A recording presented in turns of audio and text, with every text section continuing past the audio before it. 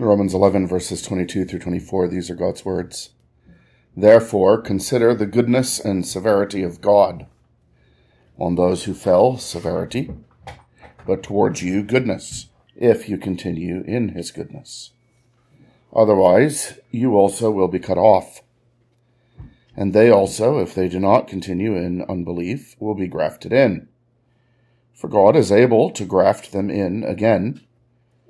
For if you were cut out of the olive tree, which is wild by nature, and were grafted, contrary to nature, into a cultivated olive tree, how much more will these, who are natural branches, be grafted into their own olive tree? So far, the reading of God's inspired and inerrant word. The word consider at the beginning of our passage, therefore, consider, is actually the word for look or behold. And it is teaching us something very important about all of our life and something very important about all of Scripture. And that is that the great thing to pay attention to first and then to form our responses and our conclusions coming out of that is consideration of God himself. God himself is the main point, the main subject of all of Scripture. God himself is the great actor, the one from whom and through whom and to whom are all things. And in this particular case, if we consider just ourselves and our being in the church and our having what we hope and believe is good theology and our walking rightly and so forth, if we consider just ourselves, or we might be proud in ourselves, or if we consider just those who have been in the church, most of all the whole nation of Israel at one point, being a nation church and have fallen and turned away, but also others who have been in the church and have turned away.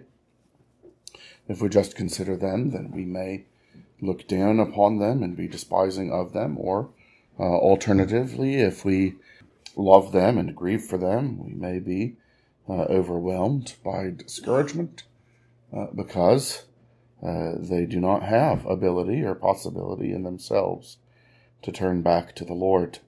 And many who have had a loved one who have turned away from the Lord have had sad, repeated experience of how their loved one refuses to turn to him, even is unable to turn to him. So this passage begins by reminding us where to set our attention first, where to turn our attention first. Therefore, behold, consider God.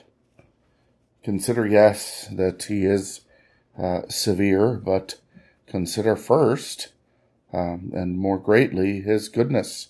So he begins, therefore, consider the goodness and severity of God. It is a good habit in interpreting the Bible and in interpreting life to keep our eyes upon him. And as we see in this particular case, if we consider ourselves, we don't see more ability than in those who have continued in unbelief and even been part of the church but been unbelieving. We don't find more ability or goodness in ourselves. We find goodness in God. Whatever good there is in us is in him and by him and from him. And severity. We see that God indeed cuts precisely as things are. And this is true even in the case of his wrath or his hardening, as we've noticed several times now in the last few chapters. God's severity is a rigorousness, a treating things exactly as they actually are, cutting precisely according to the way things are, as the most wooden, literal sense of that. And so when we turn and we see our God, we see that he is a God of perfect justice, which actually increases for us the impressiveness of his goodness. That the Lord is both generous and just, and there are times when his generosity must overflow even to satisfy justice, in order that generosity also would be satisfied. He owes no sinner salvation, but he loves to show the riches of his glory upon vessels prepared for mercy. And so that's the first thing that we learn from these 3 verses, is to behold our God. The second thing that we learn from these 3 verses is to continue in God's goodness. Or to put it another way, that if we are to continue living, if we are to continue as part of his church, it will only be by the same goodness. In fact, if we don't continue by his goodness, then we never began in his goodness. On those who fell, severity, but towards you, goodness, if you continue in his goodness. And so you see what it's saying here, is saying one of the proofs that someone has received the saving goodness of God. Of course, God is good to all. He makes his sun to shine on them. He sends his rain. He makes his sun to rise on them. He sends his rain, or he sends rain upon them, the just and the unjust alike. But here we're talking about saving goodness, and he says, the one true proof that you are an object of saving goodness is by your continuing in it. If you don't continue in his saving goodness, you never had it to begin with. And if you are to continue in the faith, continue in fellowship with God, continue, it is only going to be by his goodness. You don't start by his goodness and then achieve some measure of strength or life or wisdom or goodness that makes you able to operate independently of God. No, you start by his goodness and you continue by his goodness. And praise God, this is a great answer for the believer who is wondering, how can I grow in grace? How am I to live my life? How am I to fight this sin? How am I to get through this difficulty? How am I to perform this service? How am I to love my enemy? How am I, when I have been spitefully used, to have a heart of love and blessing and prayer towards the one who has done this to me? And the answer is not by our goodness, but by God's goodness. The one in whom and from whom is all of the goodness that is in us, does not have his supply exhausted, and we have no supply in ourselves. And so let us continue in his goodness. The Christian life is one of devotion unto God, but it's one of dependence upon God first. Without the God-given dependence, there will not be God-given devotion. And so we continue in the goodness that he has shown to us. And then we should expect more goodness, even upon those in whom we do not see good right now, and upon whom we cannot detect any saving goodness as of yet.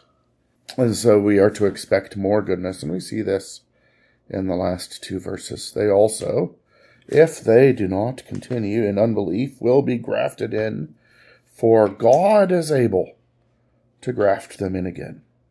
They are not able to graft themselves in. In fact, they are unbelieving. They have stumbled over the stumbling stone. They are almost certainly, unless God has, whether in a common sobering grace or in special saving grace that is beginning at work in their life, they probably don't even see how wretched their estate is unless God has done those things. And yet, God is able to graft them in again. For if you are cut out of the olive tree, which is wild by nature, okay, so you begin not in, and he's talking here especially to Roman Gentile believers who did not begin in families that God had set apart in his church, like the vine that was set apart and that God had cultivated with his word, provided his worship and his word to them, and the covenants, the promises, and the fathers in whom he had worked salvation through faith, and all of these things that God had done for his vine, like Isaiah talks about, or like the list of advantages that the Jew has that he starts in chapter 3, but really picks up in chapter 9 in Romans. There are a lot of people in the Roman church who did not begin in the cultivated tree. They began in the wild tree, and yet God has grafted them in. And as we heard in the last Romans passage, the great part of the genuine spiritual grafting in that they have received was that the root of this tree is Jesus. And so he's grafted them in by faith. And he says, if God has done that to you, he's cut you out of the olive tree that is wild by nature and grafted you, contrary to your original nature, contrary to the way that you came into this world, into the cultivated olive tree, so that now all of these advantages that they had, you now have. And the greatest advantage of all, that you are drawing your life from Jesus Christ by faith. That you are drawing indeed your spiritual life and your goodness from God, and you are made right with God, with his own righteousness in Jesus. If God could take you from, not you, because you guys actually began in the cultivated olive tree, your covenant children, but he's saying to the Romans, if God has done this to them, and he's still doing this today, there are many people in our church who did not begin in a covenant home or going to church, believing, hearing about Christ so that they would believe in him from an earlier age than they can remember. If God is doing that, then there is this how much more in verse 24. How much more will these, who are natural branches, they began in the church, they have rejected Christ, they have turned away from him, from their Lord, from their Savior, because they were not alive by faith and rooted in Jesus. But how much more will these be grafted into their own olive tree? Now, praise God, this is a text to give hope, not in the condition of the one who has turned away, but hope in the goodness of God, who loves to show his goodness even in the midst and in relation to his severity, overcoming the requirements of his justice, satisfying, better word, the requirements of his justice in order to show the generosity of his goodness. There are many people who abuse Proverbs 22:6, looking for the hope that is in Romans 11:23 and 24. Proverbs 22:6 says, train up a child in the way he should go, and when he is old, he will not depart from it. That is not about branches that have been cut off. That is about branches that were on the tree, and God blessed the training of the parent to bring the child to faith. And of course, now that he's rooted in Christ, he is not going to depart. The child that was trained when he was a thin twig has now become a thick branch, and he's not bending anymore. The life of the root is in him. So that is not a verse to use when a covenant child has turned away, which many a parent who has not even attended reasonably well upon the things that God has given in his word, have not even been taught to do so by their church, will come back and cling to this after their child is demonstrating hostility to God in a significant way. But what hope is there? Well, the same hope that we began the lesson on.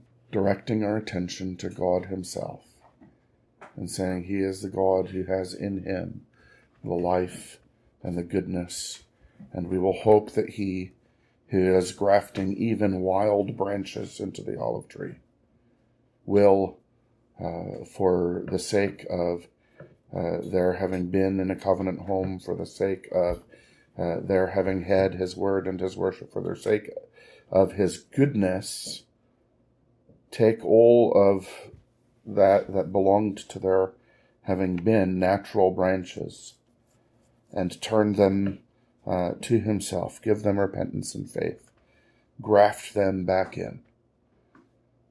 So the hope is not, I trained them up the right way.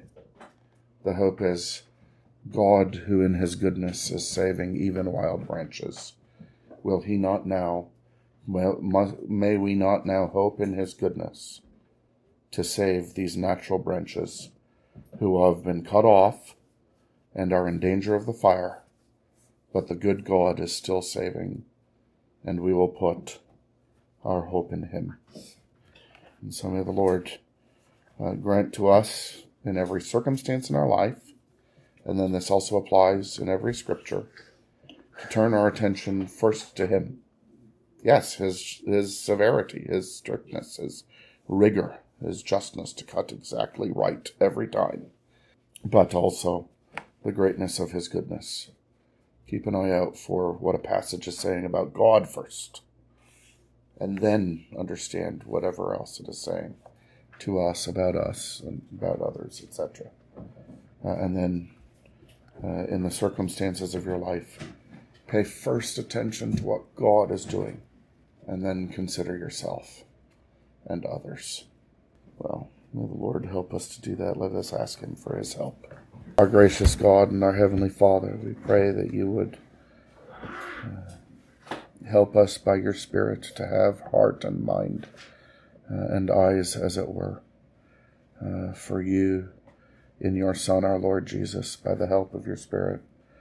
Otherwise, O Lord, we will be puffed up in pride about ourselves, or alternatively despise or despair over others, when truly we should be depending upon you, that by your goodness we may continue.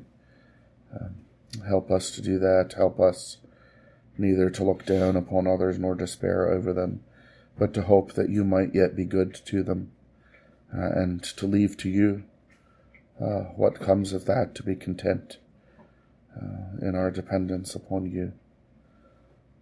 We pray that you would help us then in the rest of this day to receive it as a gift from you, in which we are going to walk with you, depend upon you, but also as an assignment from you in which we are going to be devoted to you and live for you.